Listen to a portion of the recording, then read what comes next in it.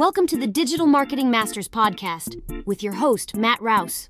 So welcome, everybody, to Digital Marketing Masters. Today, my guest, Katrina McKinnon. Katrina, how are you? Thank you for having me on the podcast today. I love your fabulous accent. Do you want to tell everybody where you're from? It's so funny that people say that because, of course, in my head, it's completely, normally, but I'm from Australia. So I'm from a tiny little town called Moss Vale, out about 2 hours out of the main cities. And I'm sitting here and I can see a couple of magpies on the line. There's kangaroos down in the paddock and the mist has just rolled into the valley. So as you can imagine, that's why I don't live in the main city. Well, I live in rural Nova Scotia in eastern Canada. We have deer, and last night I was chasing an owl away from my chickens, and, so I can hear you on that part. So you are a copywriter by trade, and do you want to tell us a little bit about your company and what you do, and then we'll get into the AI side of things and where it's headed? Sure. So I'm actually the founder of a business called copysmiths.com, and I'm not actually a writer myself. I'm more of a marketer and SEO. I've always loved the content side of SEO and also e-commerce, but we've got this fabulous team of writers and what we call content helpers and SEO optimization. So we basically create handwritten content for humans, and but we use a little bit of AI to scale those processes and for quality checking. And, there's a place for AI, and I think, that's what we're going to talk about today. Absolutely. I think it's very important to figure out for your organization where AI is going to fit in, especially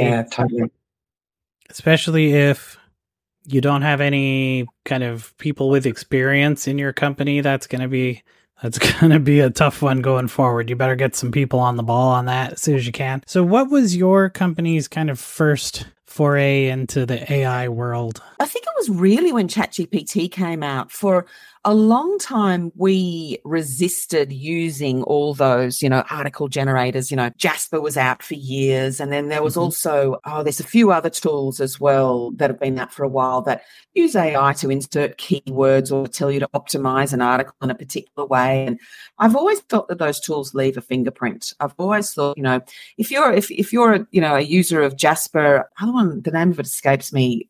It's one that, anyway, I'll remember it at 2:00 this morning. But, if you're an SEO and you're writing about, physiotherapists, and you want to write some articles about the physiotherapists, and you're all using the same tool to all go after the same keywords, and and the tool says you need to use these 10 keywords and put them in these positions.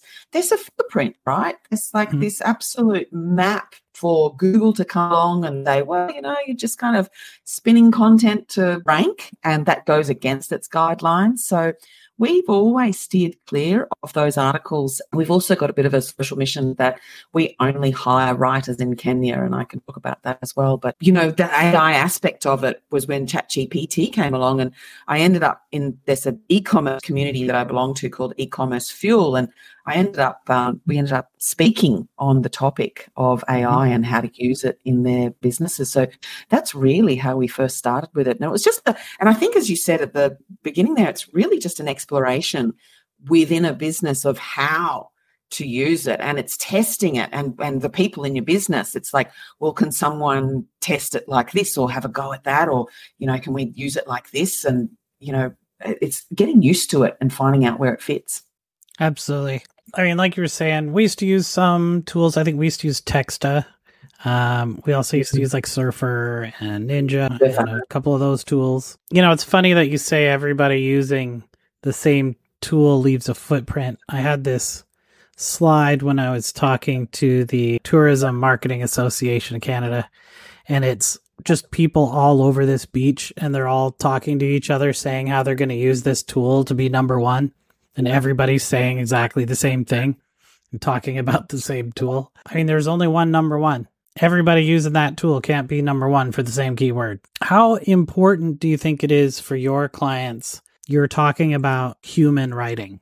It's becoming more important. It's this funny little thing where we now have seen inquiries from clients for, can you fix my AI content?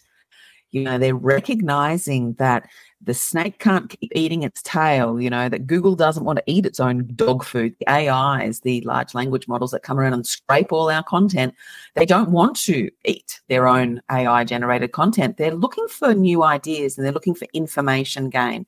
And that's one of the things that we do with our content is we're always trying to come up with very novel, interesting approaches to the way we present. Mundane information to readers, about particular topics. So we're finding that clients for a little while were saying, I'll just make all this content with AI. But they're now reading that content they're producing and it's not good work. So I sort of look at it this way, Matt, that everyone sort of, when you're a content company, you're sort of at a slightly higher level to everyone else who's just producing from content mills, just sort of garbage content. Now, everyone who is producing this garbage content thought, well, I'll use AI and I'll step up to this level here so I can do it myself, so I can do away with these content companies. Well, guess what? All the content companies, they can use the AI to step up as well. Right. And we use it for planning and ideation and, just for sort of sanity checking our work to make sure we haven't missed a topic. But yeah, I think that we're seeing just this slight tide coming back where people are recognizing that there's, we were talking about before the podcast, is there's copyright issues coming through.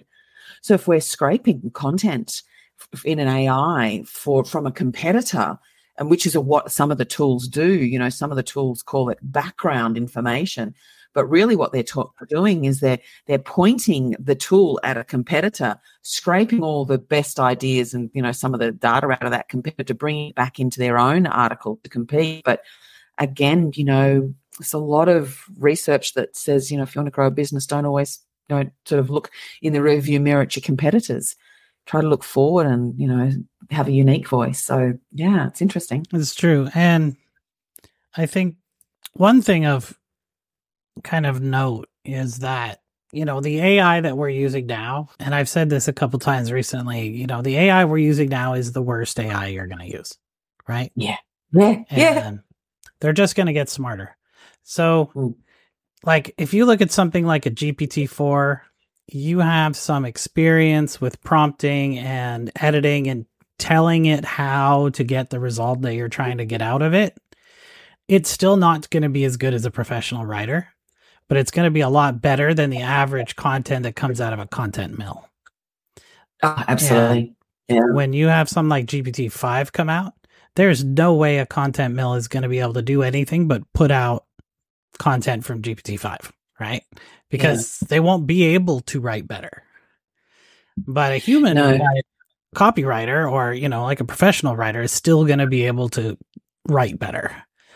And the other side of that is, and I was talking with Beth Capes, who's a technical copywriter a few episodes ago, when you have something that's new, you can't ask the AI to write your article, right? Like if it's a new technology or a new product that's never existed before, you can't say, write me a product about the brand new, UFO hat that I created, because it doesn't know what it is or anything about it, right?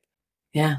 That's what we've been saying as well to clients is you can now, like, it just means, AI just means there's a whole bunch of content you don't need to write anymore. So let's say I've got a pen here and you don't need to now write what is a fountain pen, because the AIs can answer that. Google will answer that for you. So it's actually taken a whole sort of range of content out of the mix that we don't have to produce anymore. But if I was to say, exactly like you said, like if I've got a new fountain pen that's got a little torch on the top of it and it writes in sparkle unicorn colors, you have to have a creative copywriter who can sell that to the audience. I do think that AI, it's cheap and it's fast, but so is McDonald's. You don't want to live off McDonald's to sustain yourself for a healthy life. But there are certainly things that you can use the AI for. So I would say, let's say we're about to produce a new fountain pen.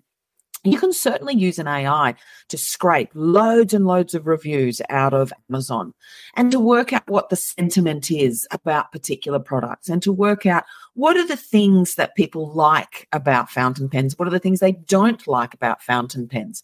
You can then address those ideas in your article about your new fountain pen, because you can sort of say, well, we know that everyone hates that this is a very simplistic example, but when the pen leaks, But a less simplistic answer might be the way that the weight of the upper end of the fountain pen feels in your hand, or the warmth or the coldness, whether it makes your hand cold because it's made of a material and maybe you've got a bit of arthritis in your hand. And so there'll be these unique scenarios that will surface out of scraping review information that you can use. So I think AI is an excellent researcher. And as you point out, like, this is the worst it's ever going to be. So it's a great researcher, but it lacks that interpretation aspect, and it doesn't put the buyer into the picture. They can't feel themselves using that fountain pen unless you create those words, those feelings. That's right. And there's an intuitive nature to the LLMs because, they're built on a neural network, a predictive system. So sometimes it will make illogical but intuitive leaps. Yeah. I think one of the examples that I've heard is if you had to classify all men or all women as dogs or cats, what would you do? And the AI can say, oh, well, we think women are like cats and men are like dogs. And that's not a logical system, right? It's an intuitive leap. However, the only reason it can make that leap is that those comparisons have been made in the past, right? Yeah, yeah. It can't make an intuitive leap, something like my friend has a blueberry farm and I have a chicken named Blueberry and we're going to have blueberry ice cream at the fair. Then we're going to take Blueberry to go with the blueberries to have blueberry ice cream at the fair. Kind of leaps of illogic that it can't make. Yeah. You can't talk about, like in writing, it can't talk about how will the outcome feel to the person who's getting the outcome, because it doesn't understand any of those things, right?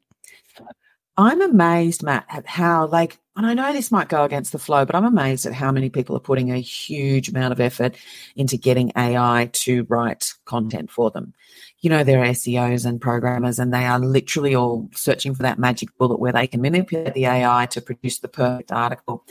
And it's the irony is those people are reading articles by leaders in the industry who have original ideas. So, you can imagine, someone like Seth Godin, who's a very original thinker, there's just no way he's going to use AI to produce his content, because no one would ever read it, because we truly want to follow a human. We aspire to be as successful as that other human because we are human.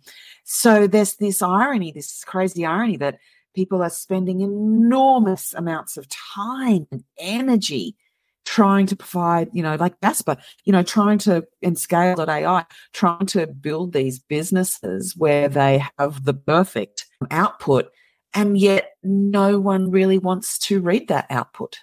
Right.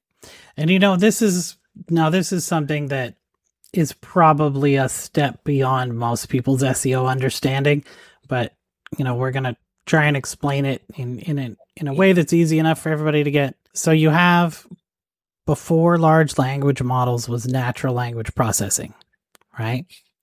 Natural language processing, the way I like to explain it is if Katrina and I meet up in real life and we say, okay, well, we're going to go next door and we're going to get a couple cold ones. I didn't say the word bar. I didn't say the word pub or lounge or beer or cider or alcohol or cocktail. But natural language processing system knows that we're going to a place that's like a bar and we're going to have alcoholic drinks. If you drink, I don't know. But it knows that because it understands, what's around that. So when you have natural language processing built into the search engine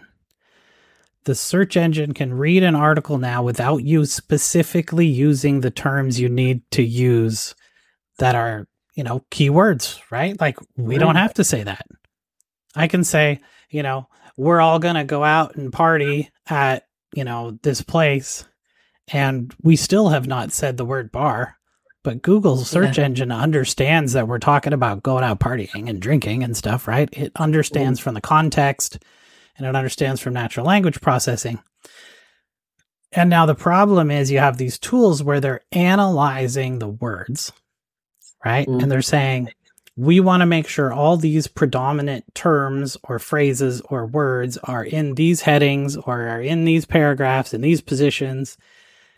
But that's not how the search engine ranks anymore, right? If you take all the stuff aside, you're just looking at content, you're not talking about context or backlinks or any of the other stuff, and you're just looking at content, it's reading the content and analyzing it with a natural language processor to figure out what the gist of the content is.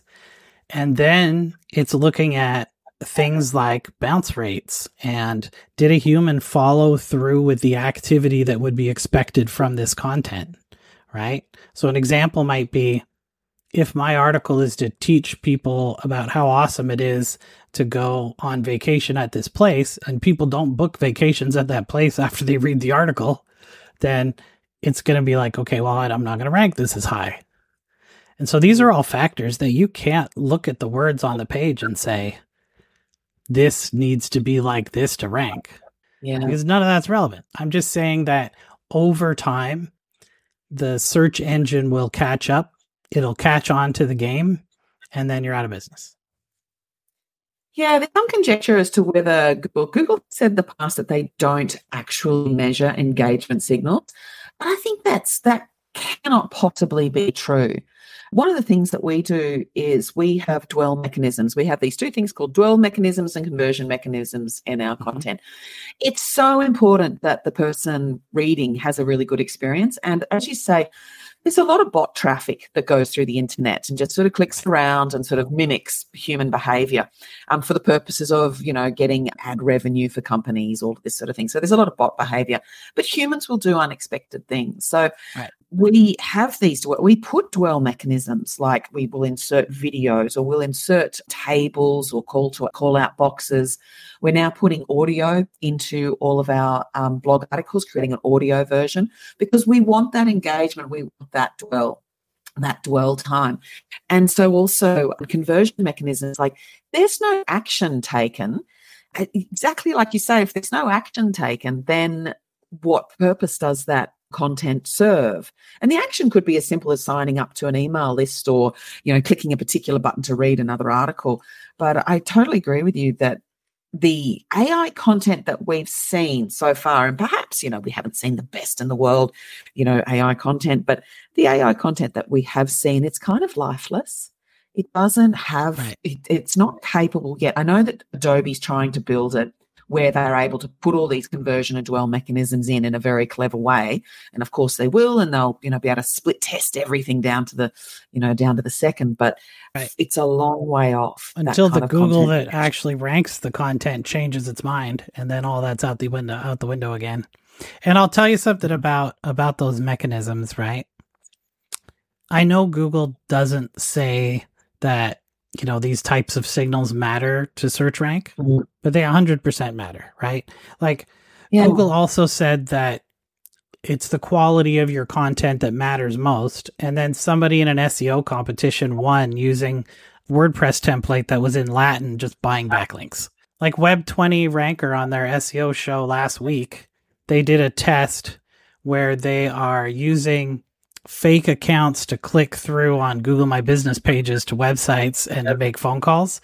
And those businesses are outranking the competitors now.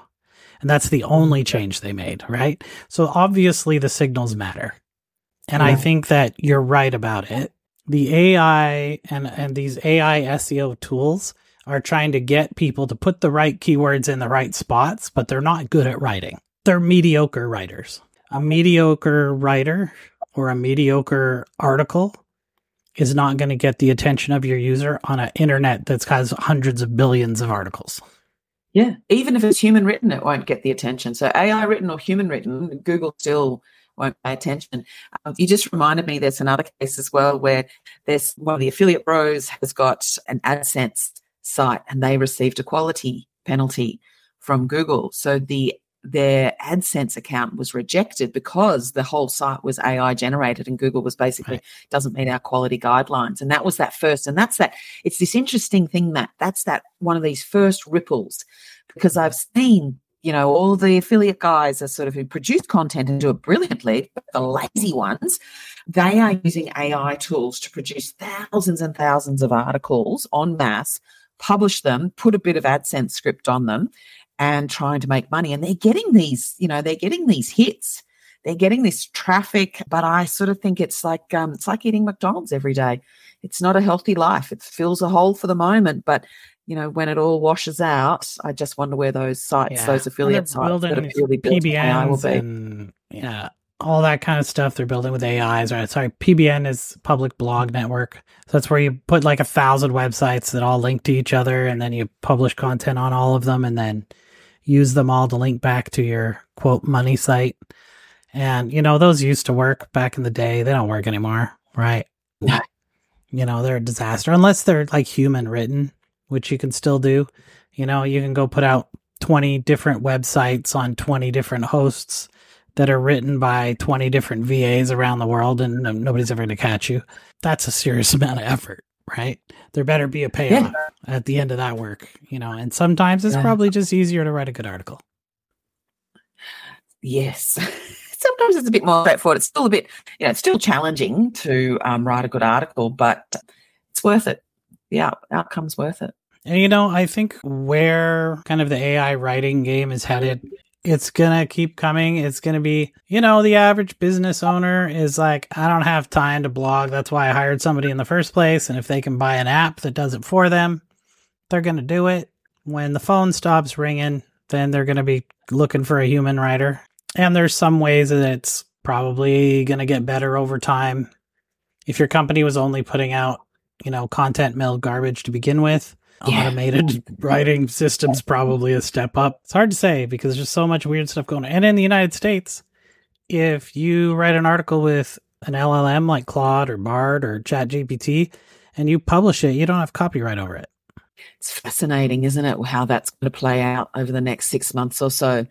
The law, as I was saying, scraping your competitor's website for information to give you an edge.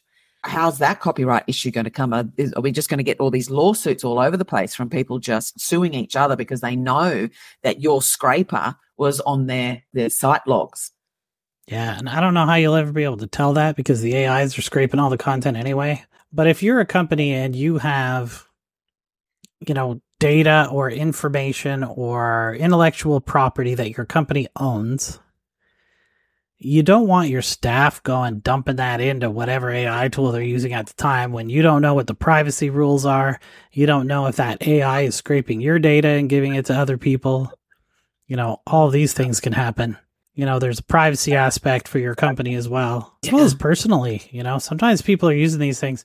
I know I was talking to a gal, actually a first episode this season, at EFAC Cohen, and she told me she knew somebody who was using ChatGPT like a personal counselor for something that they were going through. And I'm like, but all that data is going, I know they say your chats are private to you, but all that data is still going to them, right? That's going somewhere. Can be some pretty private stuff that people share with those. Yeah, it's a new journaling tool that's out on the market.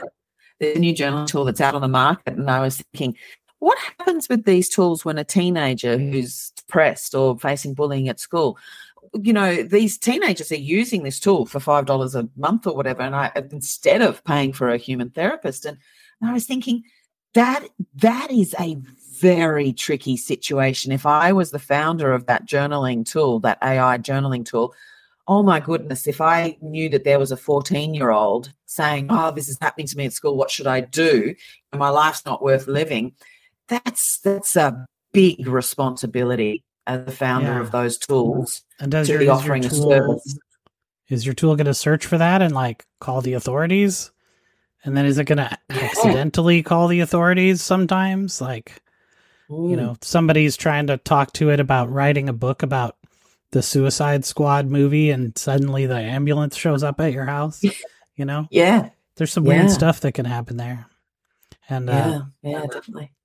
I don't know if you've seen the AI called Pi, and it's just it's a large language model you can install on your phone for free, and you can just talk to it.